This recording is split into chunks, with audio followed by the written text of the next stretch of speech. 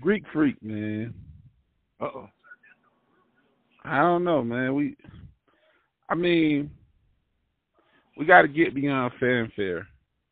Yao Ming was always number one in the All-Star voting. But does that mean he was the number one player running the league at the time? Absolutely not. He had Shaquille O'Neal, Kobe Bryant, Allen Iverson, heyday Carmelo Anthony. As far as offensive juggernauts in that era, a little bit of Tracy McGrady too. Shout out to T-Mac for all the T-Mac fans, because I'm a T-Mac hater. And just, you know, it's a lot of star power during that time. And so here's the international player, the Greek Freak. Same thing. A lot of fanfare for all-star voting, but when you go to this offense, when you go to the standings, I know it's early in the season, man. I don't really want to jump too far out there. They're the number 3 team. They lost a few players. Obviously, PJ was one of their tough guys, and he went over to the Heat. The Heat sitting at the number 4 spot right underneath them. Brooklyn's number 2, but the surprise is the Chicago Bulls, man. And you know what? Fuck Jordan. Ain't no Jordan. You know what I mean?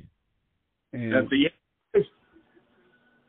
hey, they read up their number 1, man. DeMar DeRozan is doing his thing. I'm not gonna compare him to the jump man himself, but he's holding his own. Got that team up there doing what they're doing. Surprisingly, even without Ben Simmons, 76ers are the 5 seed right now in the Eastern Conference. Cleveland 6, Toronto, Charlotte, one of my favorite teams, young teams right now. They're in the 8th spot. You know, they're just one game above 500. So, man, this episode, man, we just talking shit, man, for real. We talking shit, man. But as I said, man, Buck Brand Jordan, Buck Jump man. You know what I'm saying? Like, who even wears Jumpman these days? Crazy. Well, yeah, I mean, it's crazy, but you know, when I see that Jordan logo, it's like inner peace. You feel me? I mean, that's. I mean, I don't know. I kind of like in. I heard someone refer to Jumpman being the ghetto of Nike. I can't remember who said it. David Benner. It was in it. That's who he said? David Benner. Mm-hmm. It was the ghetto of Nike. And that's what I look at it as, man. I look at it, if you are a person who has evolved over the years, you know, I don't expect you to wear no $700 canvas sneakers. You know, like a lot of these fools around here wearing some Chuck Taylors with some patchy imprint on it, albeit if it's Coach or Gucci or whatever those other major fashion houses are, or Balenciaga, you know, but it's like, what has Jordan done for us?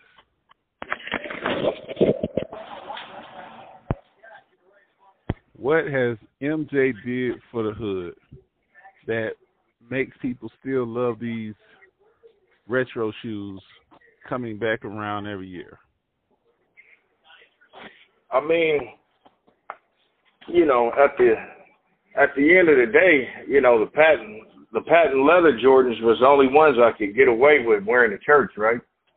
But they were the coolest space boots, absolutely. Yeah, and you know, in I got to wear them the whole 6th grade year and half of the 7th grade year, right? So I mean, other than that, it's one of those things where Jordan is more of a figment of a lot of imaginations at this juncture. you know. But I mean, as far as the brand and things of that sort, you know, there was a lot of minds and money put behind that thing for that to happen. Amazing marketing. Yeah, Amazing Prince, marketing. the actual artist Prince, invested in that deal too. A lot of people don't know that.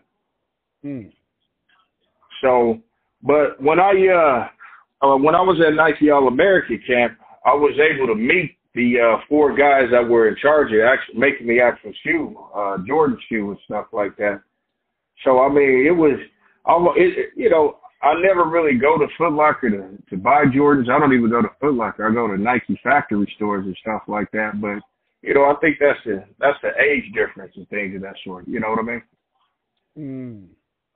I mean, the Jordan 1s, I seen somebody was looking at the Jordan 1s, trying to get a pair of them the other day.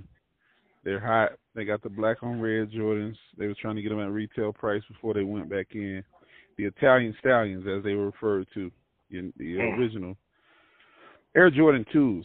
I'm sorry. They were actually the Air Jordan 2, the Italian Stallions. And it's 2022. And, you know, we got people that are trying to buy these shoes at, I guess, $150, $180 before they start trying to resell them at $400, $500. And this is a shoe that hasn't improved. When Jordan wore the shoe, when he put up 55 against the Knicks, he said the damn shoe had his feet bleeding. So cut that split in there. So, you know, where's the comfort? It's not even a comfortable shoe. As a mid top, high top, it looks like an extended Air Force One to me, basically. But we still having people choosing to invest their money into Air Jordan over and over and over again. I mean, I'm still impartial to. If I had to pick any, I like the Space Jam Jordans, man. When he was around that era, so that's 5, 6. Make sure I'm counting because they got them in Roman numerals here as I'm looking at them. 6, 7. I rock heavily with the 8s. Jordan 8s that he wore in the USA campaign in the '92 Olympics of the Dream Team. Those were pretty cool J's to me. I've had status quo. Yeah, I had quite a few, but I mean the 12s that you were speaking of, which is the patent leathers. The 12, 13s, 12, 13, and I got to go back to the one that I like, the 7s. Those are the best shoes as far as the look, the marketing for the time and the era that I grew up in, and where I would have even thought to purchase Jordan. Like the rest of these shoes to me are trash. But to each his own. You know, for people that keep doubling back and keep buying the altered colors, the modified size of the shoe from the mids to the lows to the highs. I mean, some people got $15,000 worth of freaking Michael Jordan shoes in their closets. Like, hey. Oh yeah, but I mean, the crazy thing about it is, what if I told you it was a guy who ran track at Oregon and he took some melted rubber and put it in a waffle iron, you know, and that's where a lot of this stuff comes from. You know, so at the end of Phil Knight. The plight of Phil Knight. I got you. Is that who that is? Shoe Dog? Yeah. Oh, okay, yeah. Shoe Dog, yeah. Yeah, so I wasn't quite sure, but, you know, it's the status quo page. So you got people who aren't basketball fans that can tell you wearing a pair of Jordans, right? Yeah. You got people that can tell you that. So when you got that going on, you know, it's hard to lose, and then you turn it into a legacy.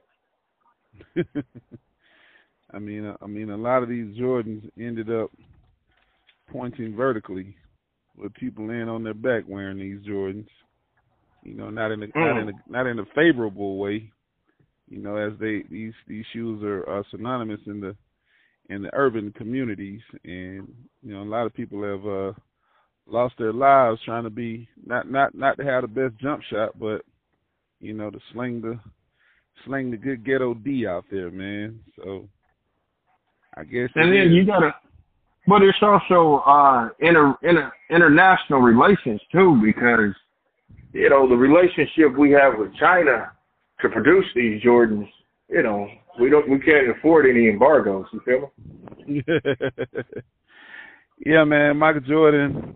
I guess, I mean, with China, because the shoe, like, so the 13s, the Black Cats, I remember being in line going to get those shoes when they were first released, the black and white versions. Oh my God, loved them so much, man. Then got a chance to play in them, you know, just some street ball. And the damn soles came off. And I was like, what the?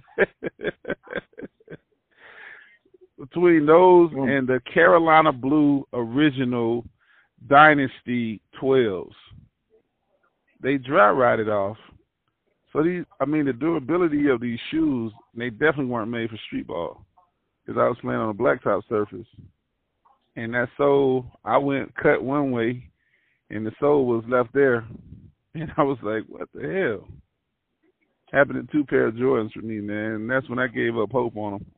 I went home immediately and just told my cousin, who was never going to pay full price for them, I will sell you every shoe at half price that I got in my closet, man.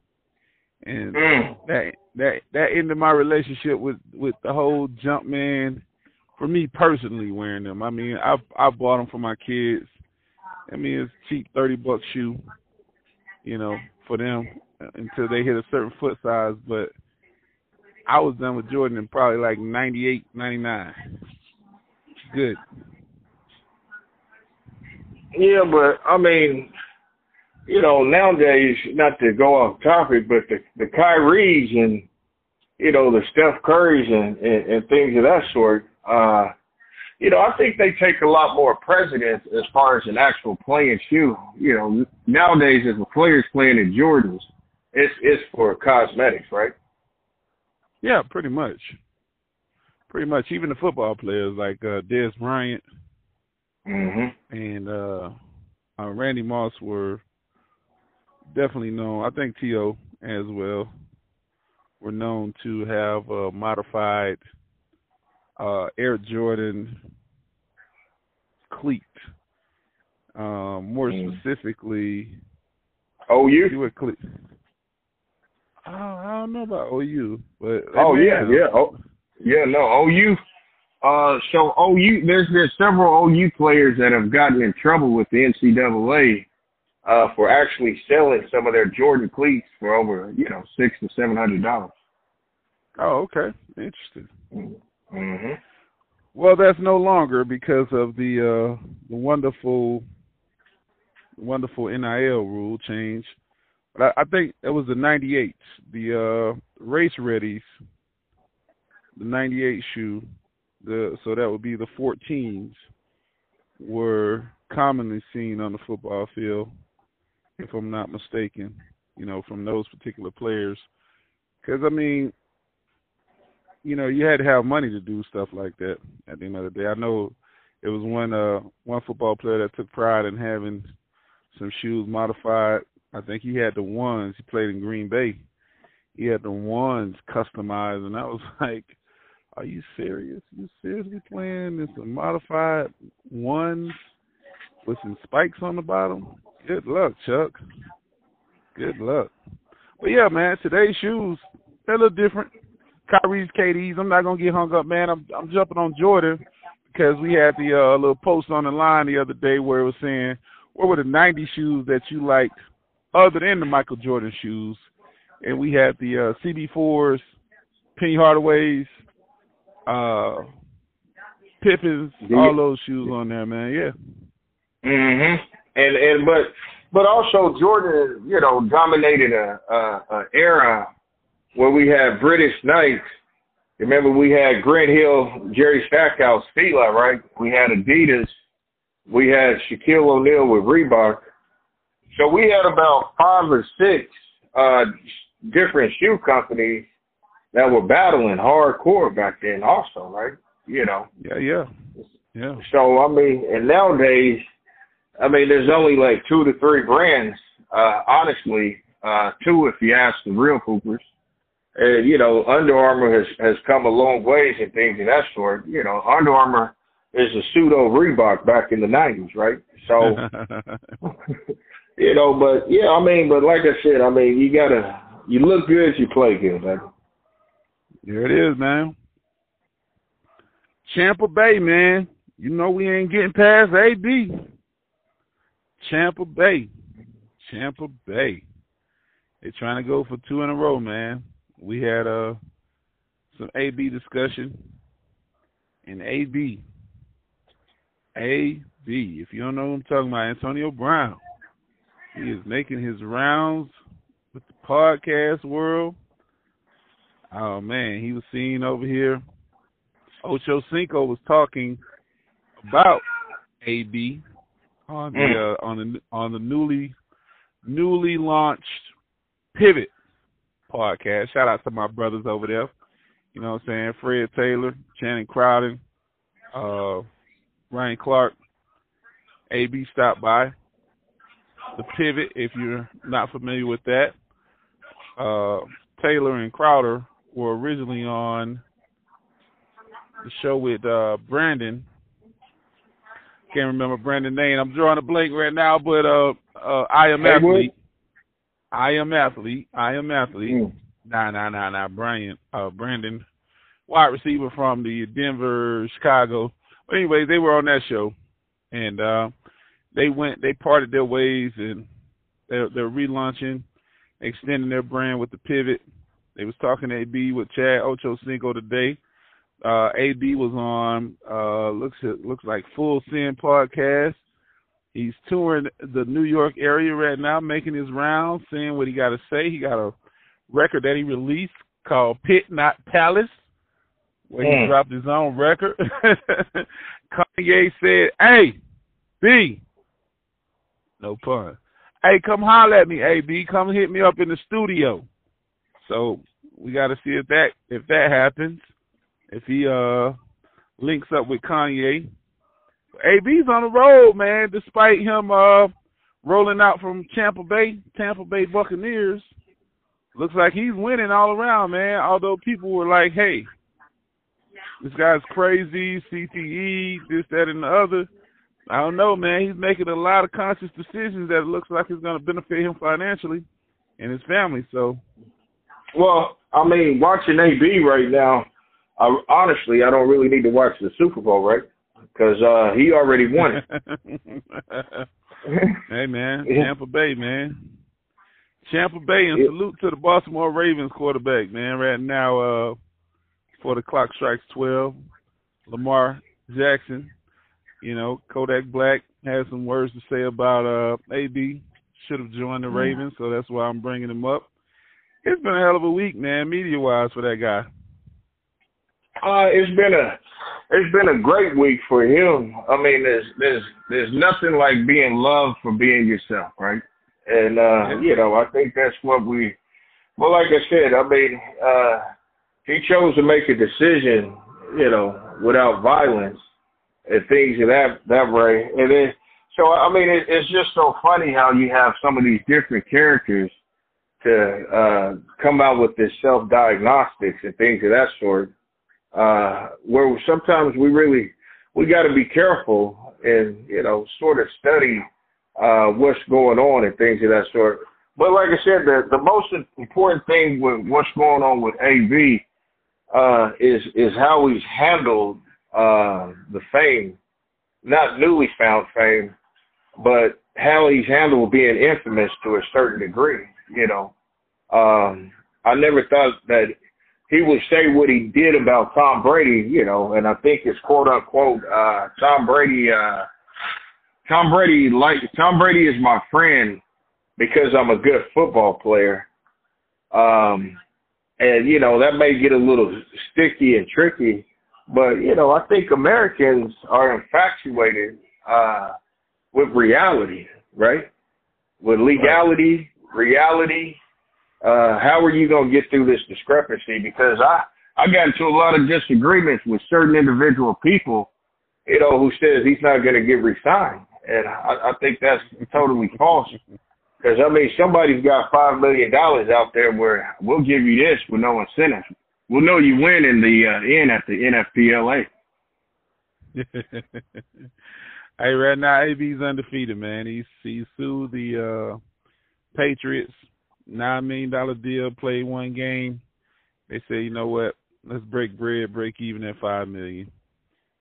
Even with the wonderful, what's the guys over there? Las Vegas Raiders sued them, didn't play a game, didn't play a down. He won over there as well. So there you go. You know, that's the saga with AB. Situation stands. He and his attorney went in to try to renegotiate and guarantee $2 million of the remaining $2 million of his contract on the 1-year deal that he had with the Tampa Bay Buccaneers, and they refused. So, you know, and I'm sorry to interrupt you, Toby. My biggest thing with that is a lot of people forget that, you know, Michael Jordan is he's very fond of gambling, isn't he? Absolutely. A lot of records about him, you know, risking it all. So, AB if he's getting this much love from walking away and things of that sort, I just think certain people are not money driven, but I think certain people are driven by what's rightfully owed to them at the end of the day, you know. So, I mean, I don't want the narrative to spin off like AB is broke. You know, he really needs that money bad. If I'm running the routes and I'm not pulling up whether I get the ball or not, why should I be punished by Zion Center? A lot of emotions, man. A lot of emotions. But one thing I can say about the guy, at the end of the day, mentally in his head, he's a football machine. His father was a dominant player, noted as one of the best players to even play the game of arena football. 303 touchdowns, as you and I touched on in other conversations. So this is what we have, man. We have a guy who fought for it all of his life, from high school to get to college, from college to the pros to prove himself. As he said, he got the $100 million contract, and he's, in quote, his words, hey, man, he said he up $30 million, man. He said the house paid off. So if that is the case, and this season has been a very long season, yet entertaining, as you said, one of the most entertaining seasons, because definitely got a lot of storylines. They did it without anybody being called a son of a beep. You know what I'm saying? So absolutely. So I mean, if everything is what it is, like I said, man, they added this additional week 18. A lot of these guys were not up to it, man. They was like, man, fuck that shit, you know, at the end of the day. So AB got alternatives. You know, he's utilizing his influence. And that's what a lot of things these millennials and Gen A, B, C, D, E, F, G, whatever ones they own these days, they believe in that stuff, man. So from an influencer standpoint, I guess he's going to find another way to the bag. You know, he's a wide receiver, man. He's running the AB route. He's running the 9 long route, the long way, and said, hey, you ain't going to give me $2 million that way. I'm going to get $2 million this way, plus whatever I got to do. I'm a champion. I won a ring already. Not to say that he wouldn't mind having another ring, but the story is the saga about whether he was injured or not. It's a foot saga. He's releasing text messages and video as intel saying, yo, it's what I said it was. I don't care who believes me, but That's what he attempted to do, utilizing Twitterverse and Instagram this week. And I'm sure the podcast is going to be entertaining once they actually cut, edit, and release. And like I said, it's been busy, man. AB, that boy been busy. Kanye calling. Kanye on line one. Well, and that's what I'm trying to. At the end of the day, Tom, we have to think about this. With all antics put aside, and we're going mano a mano. At the end of the day, if I'm a team owner, executive, whatever you want to call it, does he still have value? I mean, it's debatable. It's debatable because, man, I'm about to say some things that's going to be controversial, but you got to say it every now and again, man. In a white man's executive world, they could beg to differ from an image standpoint. From the game perspective, I mean, like I say, he's a football machine. You know, he's willing to run, sweat, do what it takes to get himself ready to play. I'll just present the question that you said the other day. Can he put up another 1,000-yard season? At this age, he'll be 34 next year, coming back off of some sensitive foot surgery. Said he's going to have surgery on his foot to repair whatever the issue is there. I'm not going to get into detail because I don't want to misquote. But nonetheless, it's something wrong with the foot. If it can be repaired, he gets back on the field. Question is, can he produce another 1,000 yards? Can he give you another 10 touchdowns at least? And does he lead your team anywhere from a production standpoint? Not as a team leader. He's never been the team leader.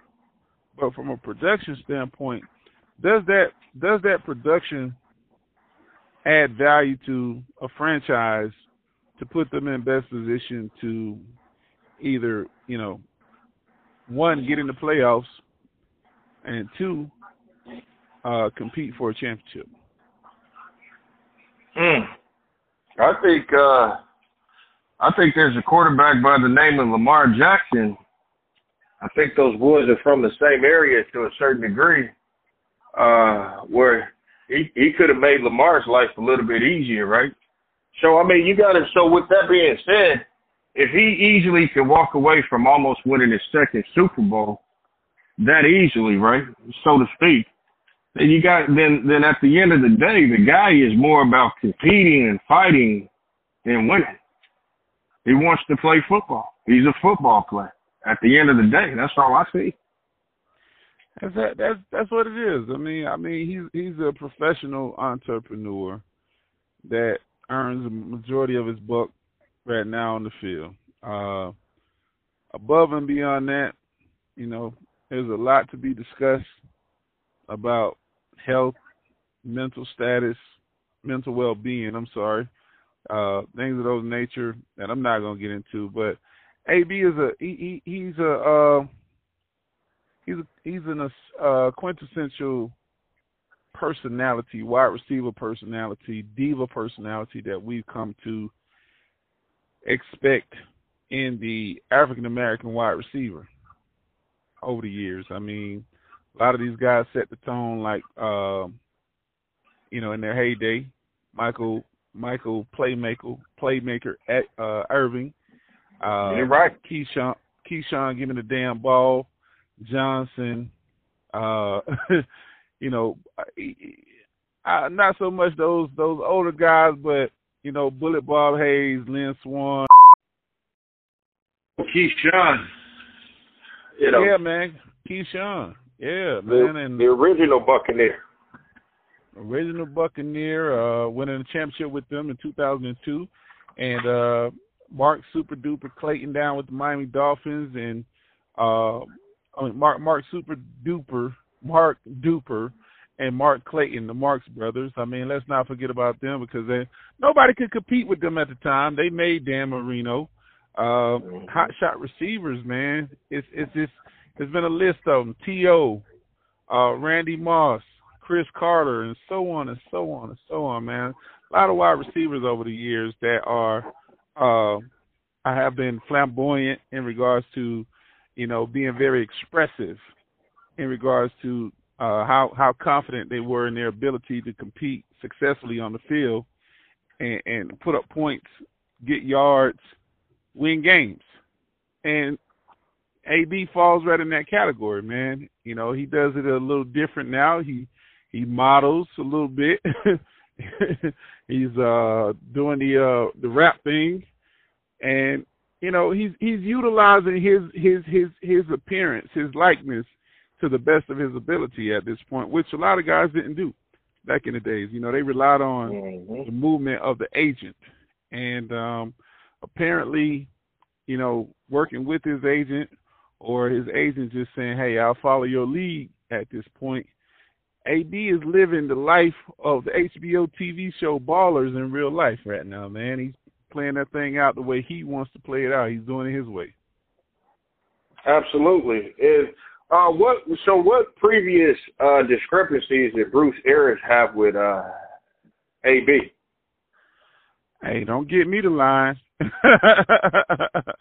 No. Since he's labeled a troublemaker, I want to know what discrepancies did he have with the Buccaneers? Well, that's what I'm saying. I mean, nothing's come out to that effect of him being a troublemaker. I mean, they say, he's done everything that he asked him to do aside from the way things played out on the sideline in New York last weekend, where there's a discrepancy over whether or not the team cleared him to play. A shot was taken to numb up the foot versus, Antonio Brown saying that, everyone was in the know in regards to his status of not being 100%. But above and beyond that, I mean, the COVID issue is the COVID issue. At the end of the day, some people just don't believe in the vaccination. I don't think that's a radical thing in regards to him being a distraction. That was, a private situation where he tried to deceive people or to cheat the process in regards to not taking the shot, but finding someone to write a COVID card for him and trying to get his status up so that he could play for the team, since the team was requiring him to have a shot. But it's kind of crazy, right? Mm-hmm. Because if that was the case, he's never said he went back and got vaccinated. Mm-hmm. So was it water under the bridge after it was found that the cards were fraudulent? I don't know. It's a lot of confusion there, but again, the guy hasn't been a menace. He's been who he should be as far as an athlete that shows up for work, do his job, keep it moving. Now things are unraveling. I'm sure there's contact with him. He's a person that's not going to let you try to intimidate him, privately. He's going to bring it publicly so he can let people know, hey, if I do respond, I'm responding because I'm responding as a reactive situation. I'm not going to let nobody punk me from via text, direct messages or whatever the case may be from behind the scenes. That's my only assumption of Antonio Brown at this point. Well, and that's what I thought was very interesting, because I never heard any reports of missing practice, falling asleep in meetings. I don't hear anything like that. You know what I mean? No, it really doesn't, man. But I'm gonna kick the ball. We're gonna punt. We're gonna move on, man. Tough to do. Hey, this guy, he dominates. He dominates the headlines. We're gonna see a lot of him over the next couple of weeks. I mean, you may as well call him the Super Bowl at this point. Like you said, he's won the Super Bowl yet again, because it's all about him as they're embarking upon week 18, getting ready to head into the playoffs in a few weeks. but everybody's talking about Antonio Brown, and currently he's a free agent as of yesterday. He hasn't cleared waiver, but he was released by the Buccaneers, so he'll be a free agent pretty soon once he clears waivers. That's that. There's plenty of teams need a wide receiver. We don't need to talk about it. Here, man. NBA, man. Crazy stuff going on. Crazy stuff going on, man. Rudy Gobert has COVID again. My guy, Joe Rogan, the podcaster, has COVID after he had the Dr. Robert Malone podcast, 1757. Look it up on his show, talking about the vaccination. The creator of the vaccine was on his show. And all of a sudden, now he is now COVID positive. And I want to reiterate, Rudy Gobert has COVID again. And what that means to me is the NBA, maybe the world is in trouble, because that's when ish hit the fan, is when they announced that Utah Jazz Rudy Gobert tested positive for COVID. You guys don't recall, that's literally when the world was set to shut down again. The world was set to shut down. So I hope that ain't the case as far as us shutting down completely. But he's tested positive for COVID. Man, we got the announcers over at the Wizards. Man. Did you hear about this one? Oh, yeah. Did you hear about this one? Kevin Porter Jr. Kevin Porter Jr., man. Glenn Counselor, the announcer for the Washington Wizards, had to apologize to Kevin Porter Jr.'s father on Wednesday night broadcast, because some inflammatory comments. I'm not going to repeat them directly, but Kevin Porter's father killed someone, and the announcer made a reference to that as he was talking about the gameplay of Porter that night. And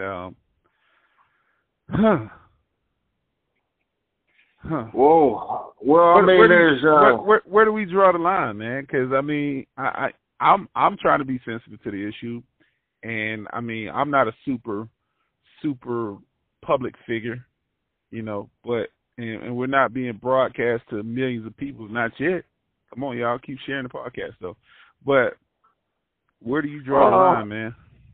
Well, you sort of draw a picture, I personally think, and the concerning thing is, when you're doing live broadcasting things of that sort, it's a cat and mouse game of whatever comes to mind.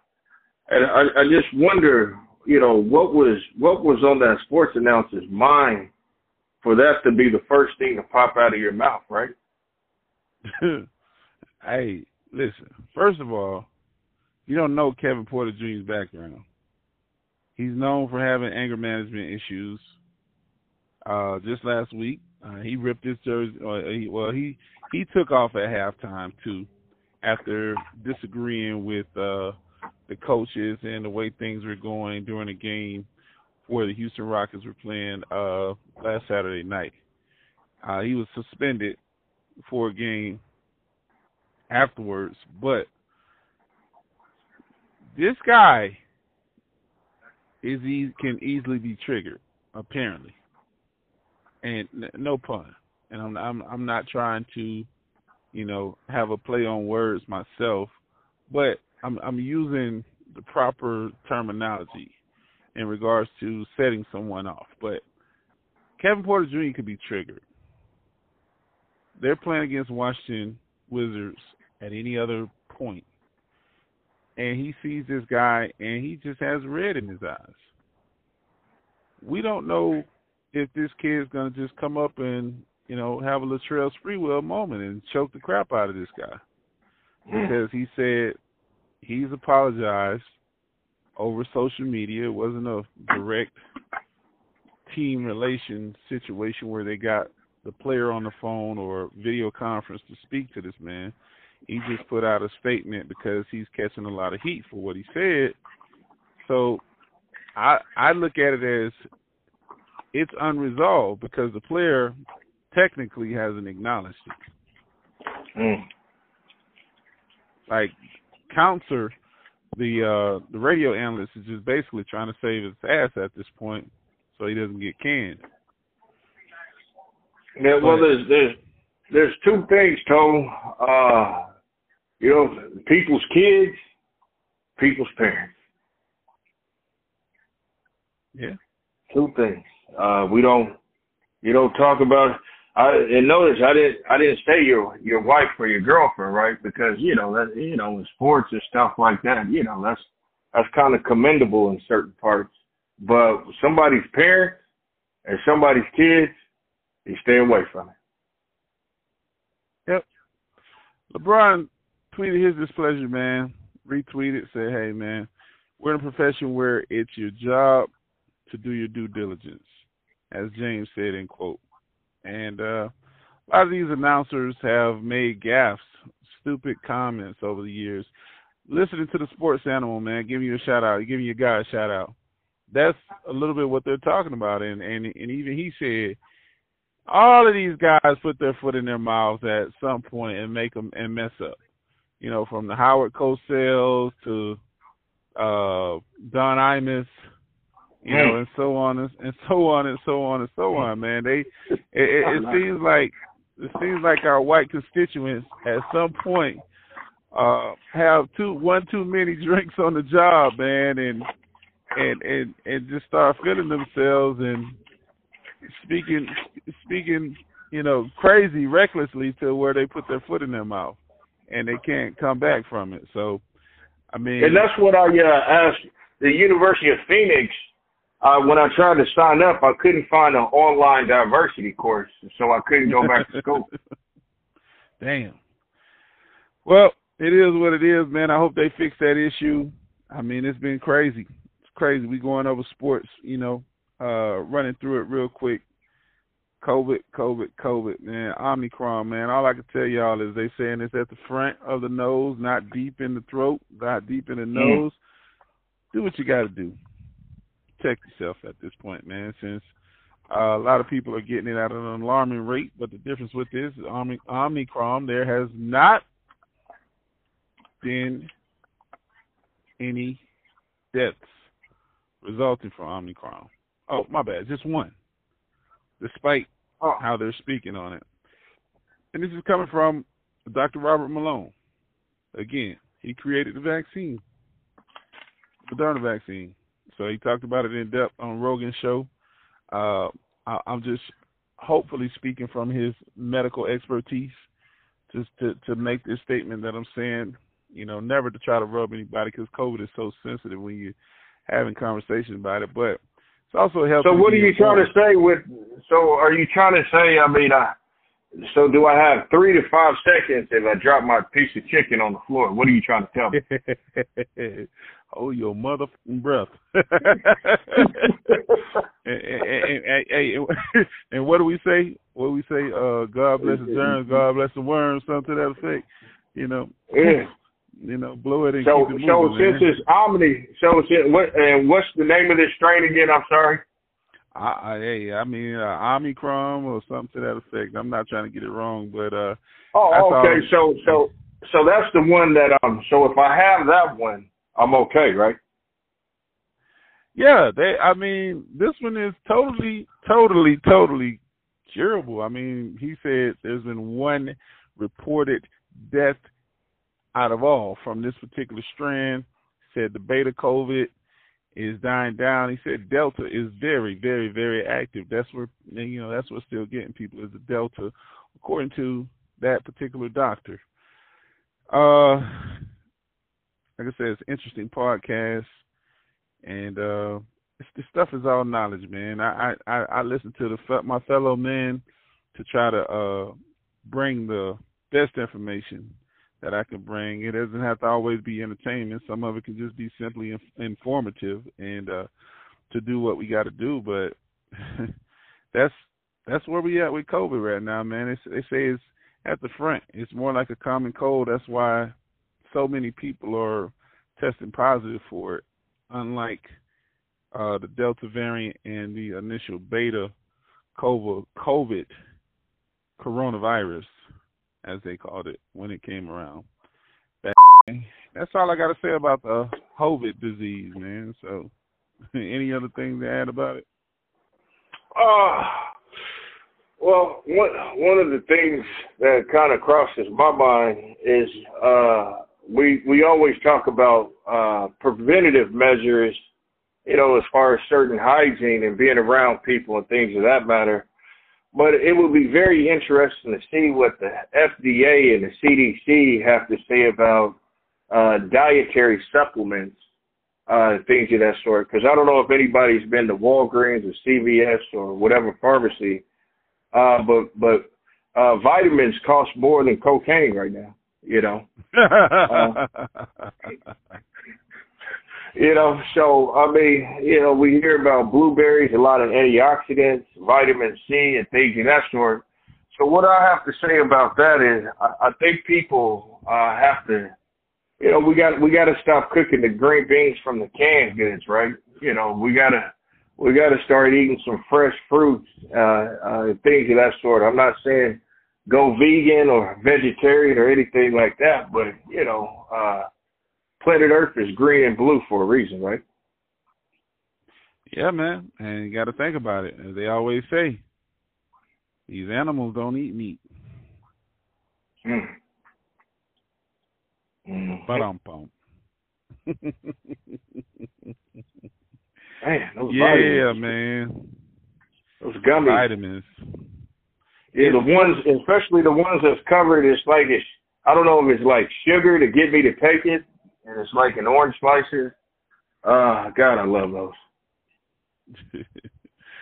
Yeah, what is gummy? Gelatin cow drippings or something to that effect. But hey, enjoy yourself, man. Knock yourself out, man.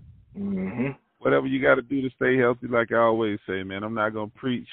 I'm not gonna teach. I'm not gonna even point you in any direction when we talking about the COVID disease.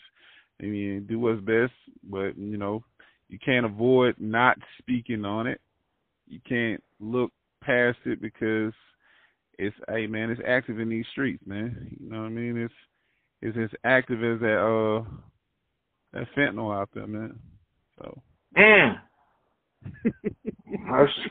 That's everywhere too. I mean, like I said, I mean, I can't say that word with CVS and Walgreens in the same sentence. Powder make you hyper.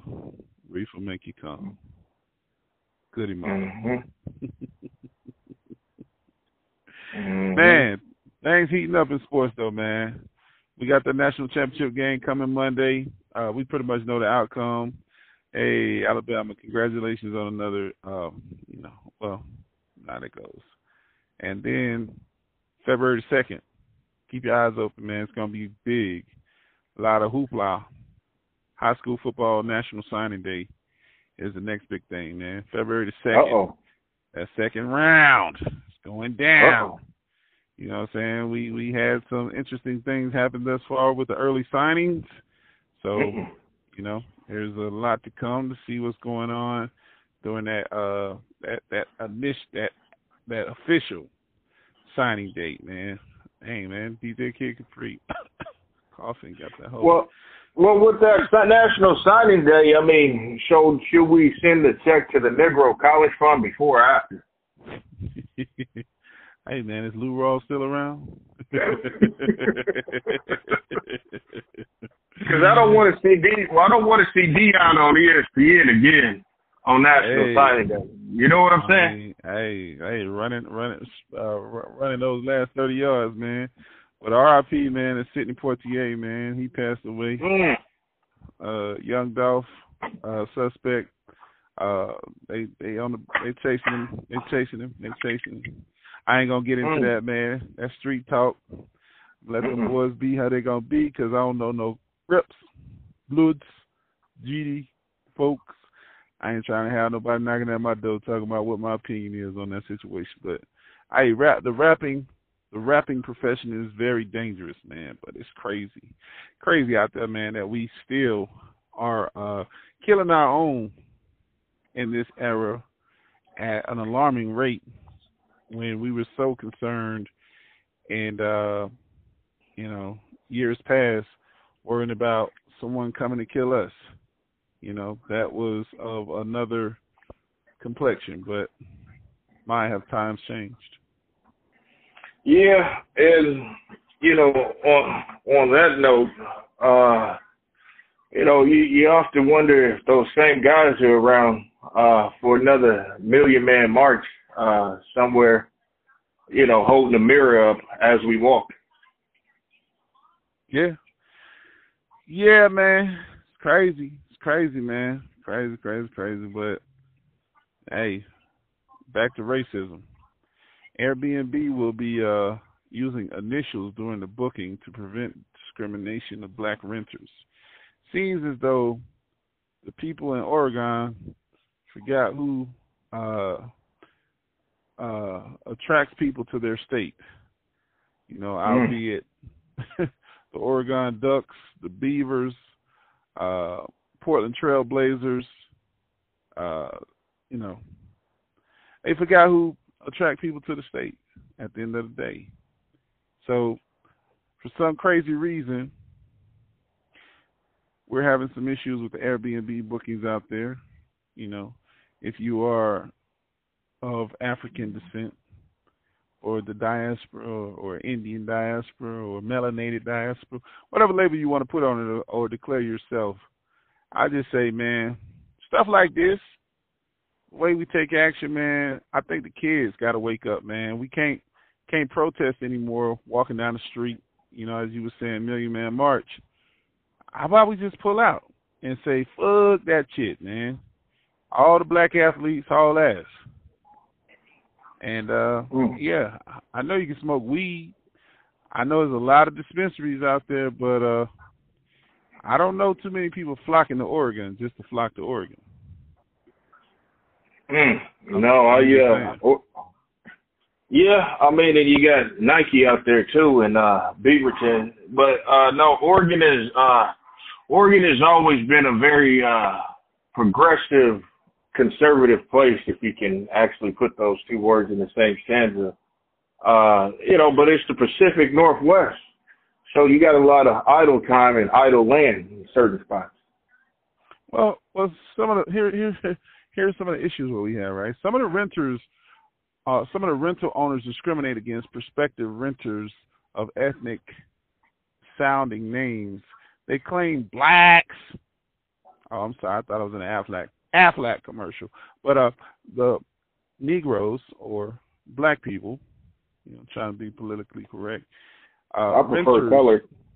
Oh, whoa. Okay, I ain't gonna take it there. They claim that us folks, renters, throw drug-fueled parties, cause property damage, and commit chargeback fraud. I believe it. Where do we get these ideas from? Habib.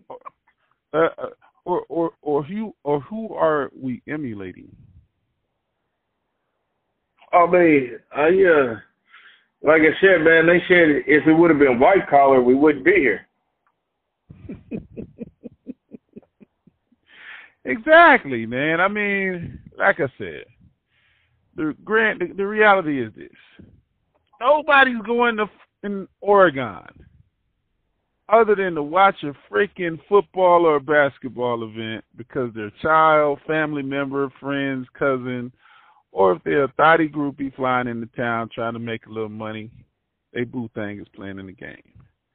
And then they're out of there at the end of the day. There are no major festivals that I know of, that people are so excited to run to Oregon for. We know Oregon Ducks, the Oregon Beavers, that's the state university, Portland Trail Blazers. Nothing more than that. I think the thing of it is this, right? And I make these, now this is controversial. I think Caucasians with so much money, so much access, that like to cry over menial stuff like this, why don't you move out of the U.S.? Why don't you go find your homeland? Go back to where you came from, as y'all love to say to other people. Go find your roots and see if it's any better when you return to Ireland, when you return to Europe, England, Spain, all of these other places. They gonna treat you like dirt because you're the outsider, for the most part. Or you're so full of yourself as an entitled American. So, for what it stands, we're all here. Just give everybody a freaking fair shot. If you got insurance, guess what? It's gonna cover the shit anyways. So what are you complaining for? You chose to utilize an investment property, or you chose to put your property up and utilize it for passive income, to rent to whomever. Those are the odds that could possibly happen in those scenarios. So what are you bitching for? If you got your deductibles in place, your claims in place, in the event of property damage, X, Y, and Z, you're going to get paid for it no matter what. So I don't even know why this is even in the news, man.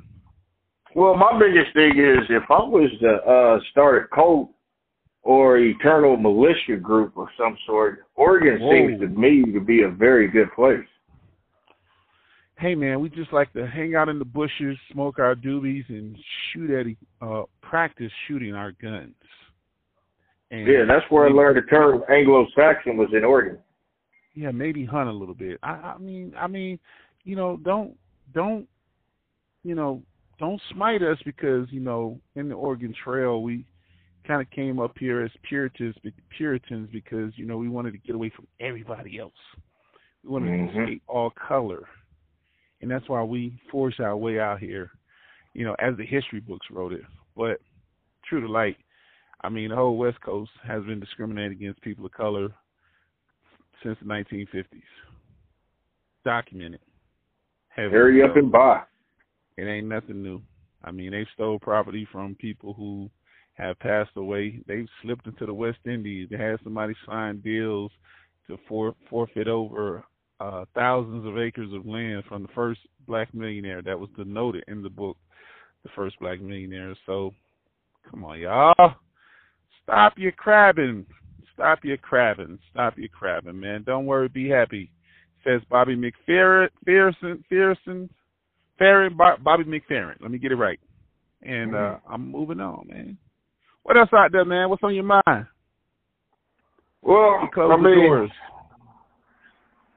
Basically, I wanted to touch on, with basketball season really coming up in full swing.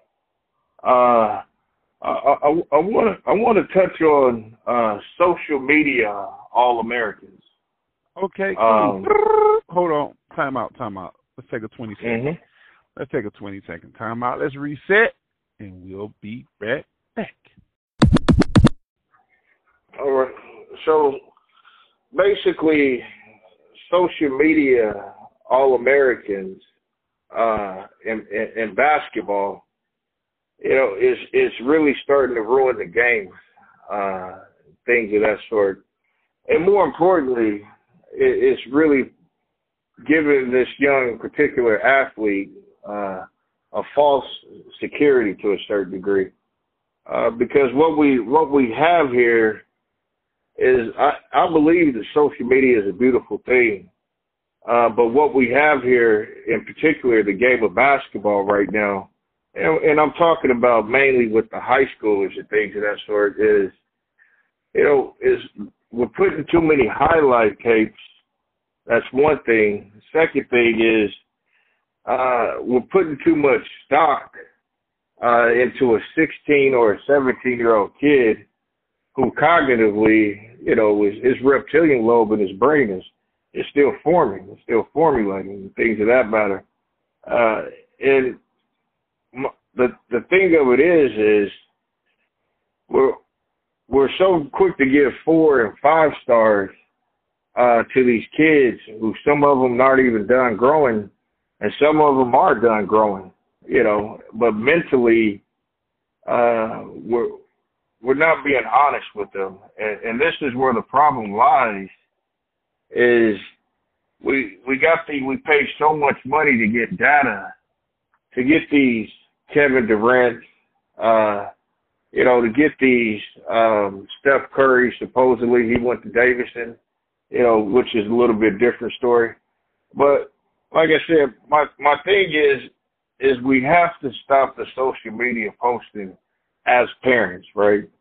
And this coincides with the transfer rate too, because there's been a lot of leniency as far as transfers, not only in basketball, but in other sports also.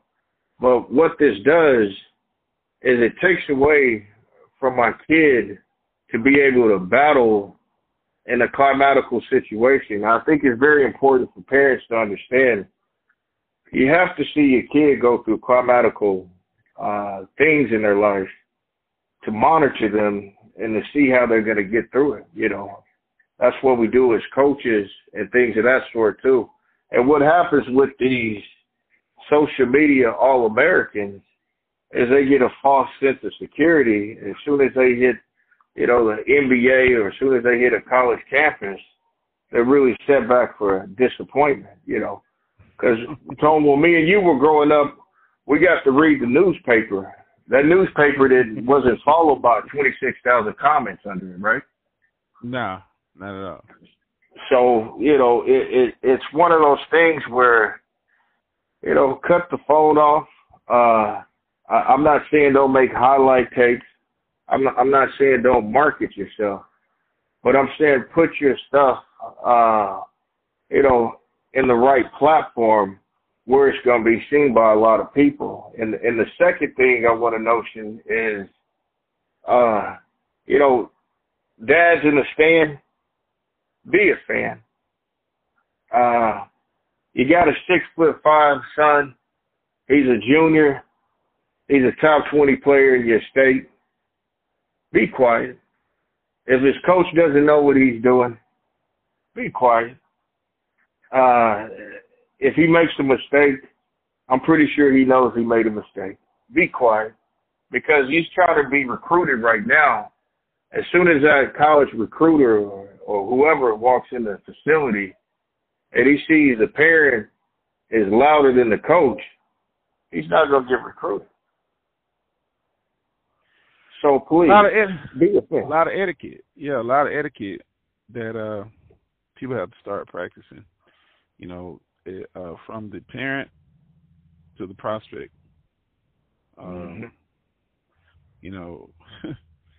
Stop using the word gang first and foremost. Please. You know what I mean? Be realistic. If you're doing highlight tapes, man, don't use tapes with profanity in it. I mean, we live in an era where everyone feels like they can do as they will from any given age once someone takes an active interest in them. But the fact of the matter is, from watching you shoot your jumpers and I'm hearing the most profane lyrics in the background, what's going to really take precedence as I'm trying to evaluate you? And I'll leave that rhetorical list right there. But let's throw some names out there, man. Mikey Williams. Mikey Williams was a San Diego kid. I see now. I'm just jumping on right now as you were speaking.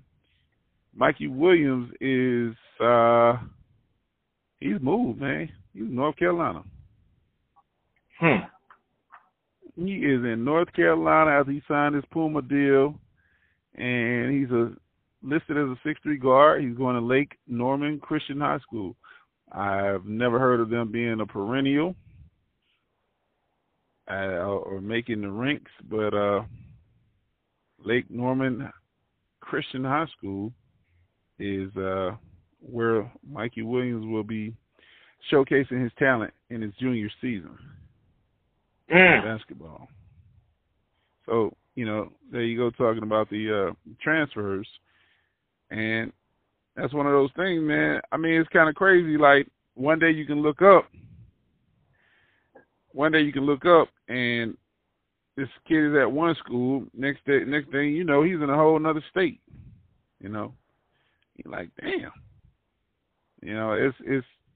It's very hard to follow some of these athletes and their movement.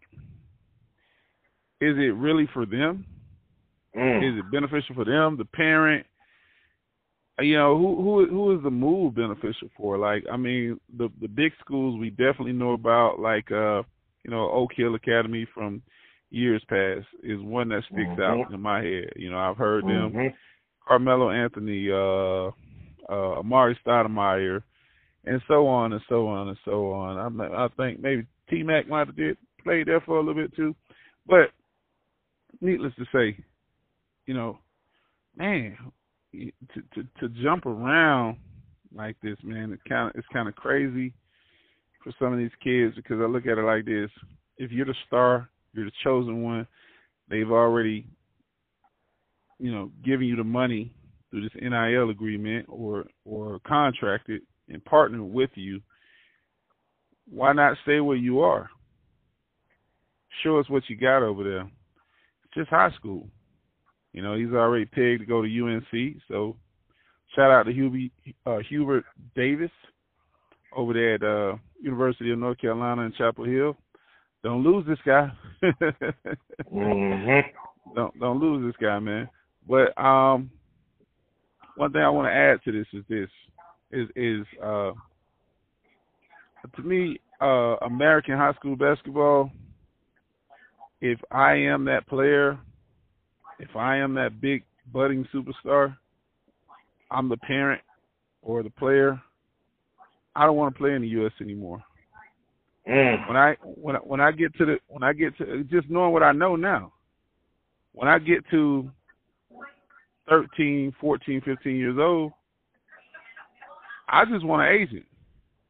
Get me an agent and get me to go overseas and play ball, so I can hone my skills and become a skillful basketball player. Most of these guys now that I see, they're living off agility. They're living off having the ability to jump as high as they can, dunk the ball, 360 spin dunk, and not to crap on Westbrook, even though he's averaged a triple-double for the last 3 years. You can't shoot worth crap, Russell Westbrook. Despite all of the numbers that you're putting up statistically. And a person like that, as I'm going back and forth from the pros to the amateur level, you can't freaking help a team, man. You can't help a team turn the page to be successful. You can't help your peers around you be successful. As they say, some guys make other players better. These guys don't make other players better. These guys are just really padding their stats, on their quest to run for the Hall of Fame, because that's the best they'll be able to do. They're not going to win any championships, and hopefully they stay healthy long enough to get the right contracts from a financial standpoint. But I won't fall back. 5 minutes to play right now. And we're gonna close out. And the second that right quick too is, like I said, when I played overseas, I couldn't find salad dressing. They told me to use, vinegar, oil, and lemon juice. So we gotta think about just what you said. I mean, what if somebody like Zion would have went overseas somewhere, during the summer for 6 to 8 weeks? What type of influence would that have had on him versus him pretty much playing against little boys and dunking over them? We're talking about the superior athlete, right? Yeah, I mean, the only people that really had grown man game when they came into the league, let's just be honest. Kevin Garnett toughened up Absolutely. really quick. He toughened up really quickly. And LeBron James. Above and beyond that, we have yet. I'm sorry, Amari Stoudemire. Other than that, well, I guess I'm gonna throw Carmelo into that mix too. Even though he went to Syracuse for a year, I'm gonna throw him into that mix because if there was no Syracuse, he definitely could have made an impact coming in. Maybe, right away. Yeah. Or maybe that year at Syracuse made him a better player. But other than those names, even Kobe Bryant struggled.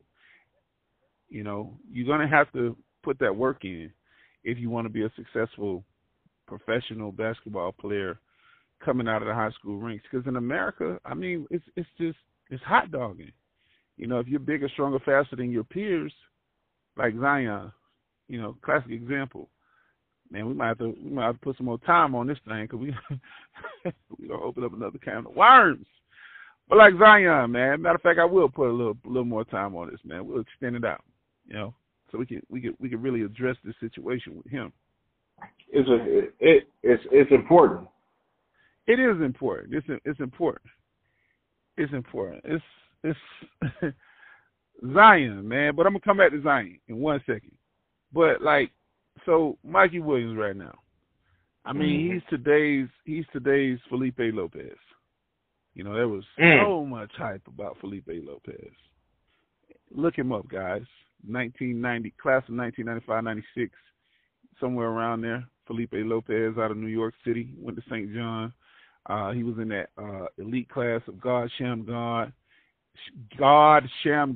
and the great Stephon from Coney Island, Marbury, and I think what's Tim Thomas in that class with him? Absolutely, Tim Thomas. Yeah. Oh yeah. Yeah. Cool. Tim Thomas was in that class with those guys. So, man, that was supposed to be some ballers, shot callers, you know, coming out in that particular group. And, you know, here we have Mikey. We got Bronny James on the verge. We had Dwayne Wade's son, who kind of faded into obscurity, but he did get drafted number 13 in the G League, and that's where he's honing his skills right now, along with LiAngelo. LiAngelo Ball is in the G League as well. And so these are the things that you want to avoid, man. But we're going to be right back so we can start talking about Zion, the rise and fall of Big Z. And then we're back, man. We're about to start talking about Big Z, but at the rise and fall of Zion Williamson, as it stands right now in the league. But yeah, man, just adding to these kids. Hey, if you're really that good, like they say, they can find you anywhere. But you guys have way more flexibility than you had in the past. So don't be scared, man. You know what I mean? Luka was signed early, man.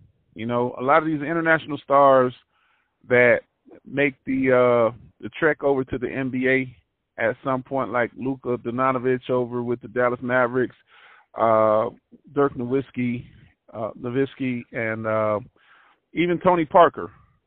You know, they've all played for their country's international team, which is professional for the most part. They're playing with the big boys. They don't have all that small level high school basketball. So, you know, step out, man. Step out, step up, get you an agent early, man, and say to hell with it, because you can do it now. That's what I encourage you to do, as far as definitely from a hooping standpoint.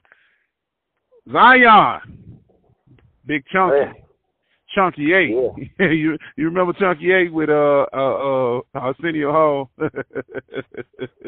Yeah, but Zion, you know, he's the biggest thing that hit America since Shaquille O'Neal, right? Yeah, man. He's an enigma, but the problem is we know about Bo Jackson's story too, right? Bo knows. So the question is he a situational player due to his physicality or lack thereof? Or if he has a change of scenery, will he be able to be pushed to his full potential? Because we're still talking about a 21, 22-year-old kid. Well, goes a little something like this, right? Mhm. Let's hit the facts, man. Let's hit the facts button. 21 years old, man. Right now, Zion Williamson, number one draft pick in 2019. It is now 2022. So, long story short, let's see. What's the biggest questions that we have to answer here? First of all, 6'6", as they have him marked at 6'6". You know, like a Barkley, not even a LeBron James, 6'6". High school, dominated, man. Dominated the Catholic Christian high school division that he played in, Spartanburg Day. So you can only imagine. If he's 6'6", he may have grown maybe a few inches. He may have been playing at about 6'2" around that time. He's now 6'6", filled out a little bit. But who could guard him in high school? Nobody. I mean, this guy was hitting windmill dunks. He was looking like Sean Kemp, you know, with the highlights. You know, Mr. Basketball, 2018, McDonald's, yada, yada, yada, ACC, tournament MVP, all-freshman team, ACC Rookie of the Year, Karl Malone Award, and countless awards, man. I mean, goddamn, at least 10, 15. Hey, Wayman, this is important right here for you, man. Wayman Tisdale Award. You know, you know, even as a rookie in the league. Now, let's not get it twisted. NBA All Rookie, first team. He was NBA All Star in 21. He was selected to the league to the All Star team. Has a great upside. Played with a bunch of small guys. Krzyzewski, I know a lot of people want to play with him, play for him. Even Kobe said Krzyzewski helped him improve his game when he played for Krzyzewski in the Olympics a few times.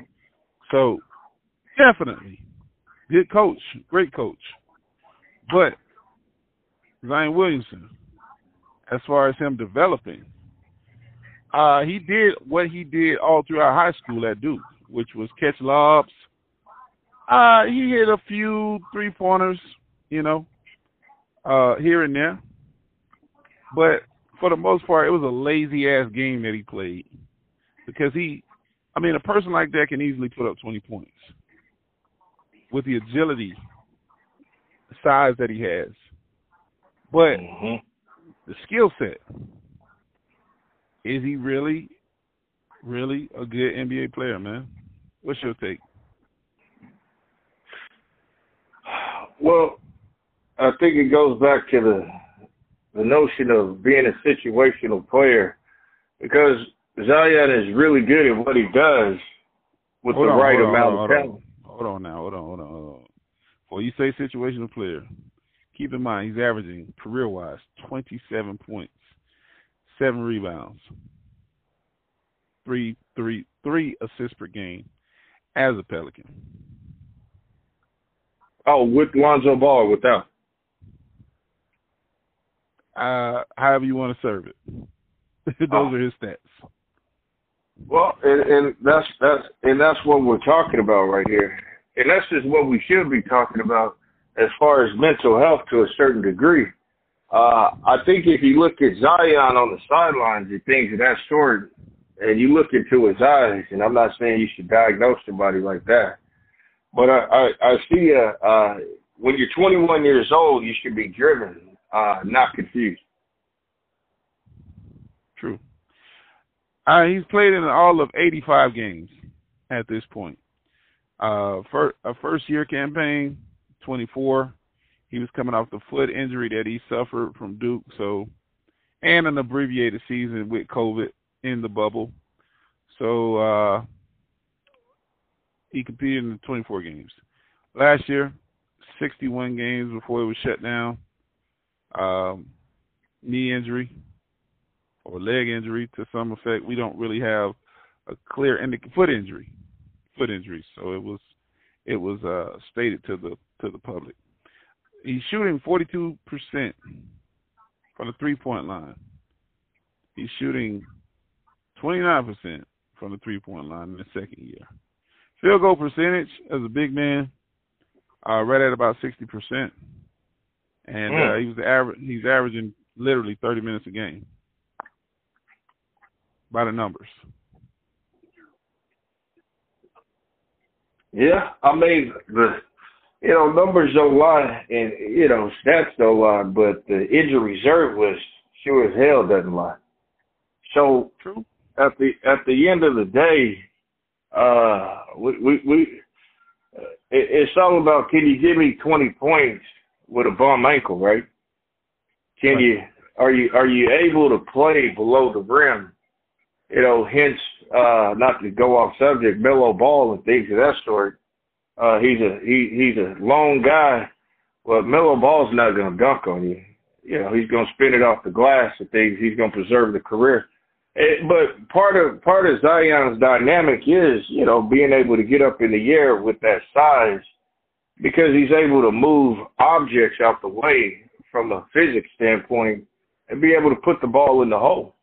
But the only problem is he's got to have the right personnel around him, for this to be his game. That way I'm not saying situational. At the end of the day, can Zion go and get his own shot by himself? I think history has proven yes. I mean, the average what he's average. Again, he does have a nice soft touch jumper. So it's averaging 60%. So I mean, he's not dunking. He's not dunking 60% of the time. But let's look at contract though. He's in a 4-year rookie contract. 20 million was guaranteed of the $44 million that he signed. He becomes a restricted free agent in 2023. So he's in year 3 right now. Next year he becomes a restricted free agent. Now, again, he's appeared, understanding Hovitt, he's appeared in all of what would be officially one season out of the 3 years when it's all said and done. So the body in itself should be well rested. Now, here's where he stands with this. Do they trade him for value? Because if not, the rookie extension, man, he can go 25% above cap. He can do a 5-year max deal at $181 million as they're anticipating right now. Or, you trade this guy, number 1 draft pick. He's down in bummy New Orleans, which is a horrible place for the NBA. Yeah, I said it. I think they should move on. I think they should sell that team and move on back out to Seattle. Bring the Supersonics back. Not that I'm a fan, but it just makes sense, man. It's just New Orleans. The market itself is kind of horrible down there, man.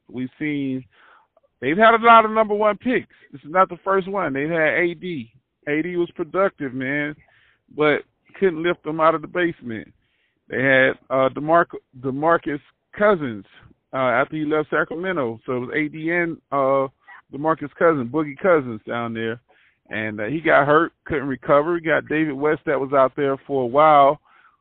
Chris Paul was out there for a stint as well. And it's just not the place, man. It seems like it's haunted, to say the least. Mm-hmm. And it's draining on players' careers because Chris Paul turned into a totally different player once he hit LA, man, after he left New Orleans. And same thing about David West. David West was able to get him a title over there with the Golden State after he left New Orleans. We see AD got a title after he left and went to L.A. Cousins, unceremoniously, he could have had a championship, but they keep trading the man just as they win championships, or get very close to winning championships. So I don't know what it is behind the scenes, man. Maybe he's an AD, behind the scenes, but who knows? personality-wise. But Zion Williamson, the verdict is out, man. He's turning into a big boy, man. Stay puff. Stay puff, dope boy. But we can't. The last thing about it is at the end of the day, the NBA cannot afford for Zion Williamson to be a bust. The NBA they can't afford it. Nah, man. A 3-minute warning right here. We gonna close out on this note. They can't afford it because who's the perennial star, man? There's a lot of names, but it went Jordan to Shaq, from Shaq to Kobe, from Kobe to Dwayne and / LeBron. I mean, I know Iverson was in the mix, but the league was never really his. You know, he's kind of like the underground king, the mixtape legend out there. But as far as to carry the league, to be the brand ambassador, big brand ambassador, NBA needs to find one right now, man. 2 minutes, you got the floor. Close us out, my guy. Yeah, and I think LaMelo Ball he's a 3-generation player. And what I mean by that is he plays like Magic Johnson, so he's gonna bring grandma, your mom, and then you're gonna be watching him play. But the only problem is, well, I mean, hey man, I still got the Converse, but you know, realistically, he's got to be able to play against somebody else. And like I said, I mean, I wouldn't mind Zion playing under Jordan in practice every day. I'll leave it at that. Woo! I hear you, man. All 3 convicted down there on the Ahmaud Arbery murder case. 2 are going to be living confined in prison for the rest of their life with no chance of parole. 1 could potentially get parole, but I mean, these guys are pretty old, so who knows, man? They may all die in the hands of the law. We shall see. Justice was served in that situation. And that's the Talking Shit podcast, man. Sports Rant. We coming in late night for you, giving it to you straight, raw, and uncut. Unlike ESPN. See you next time. All right.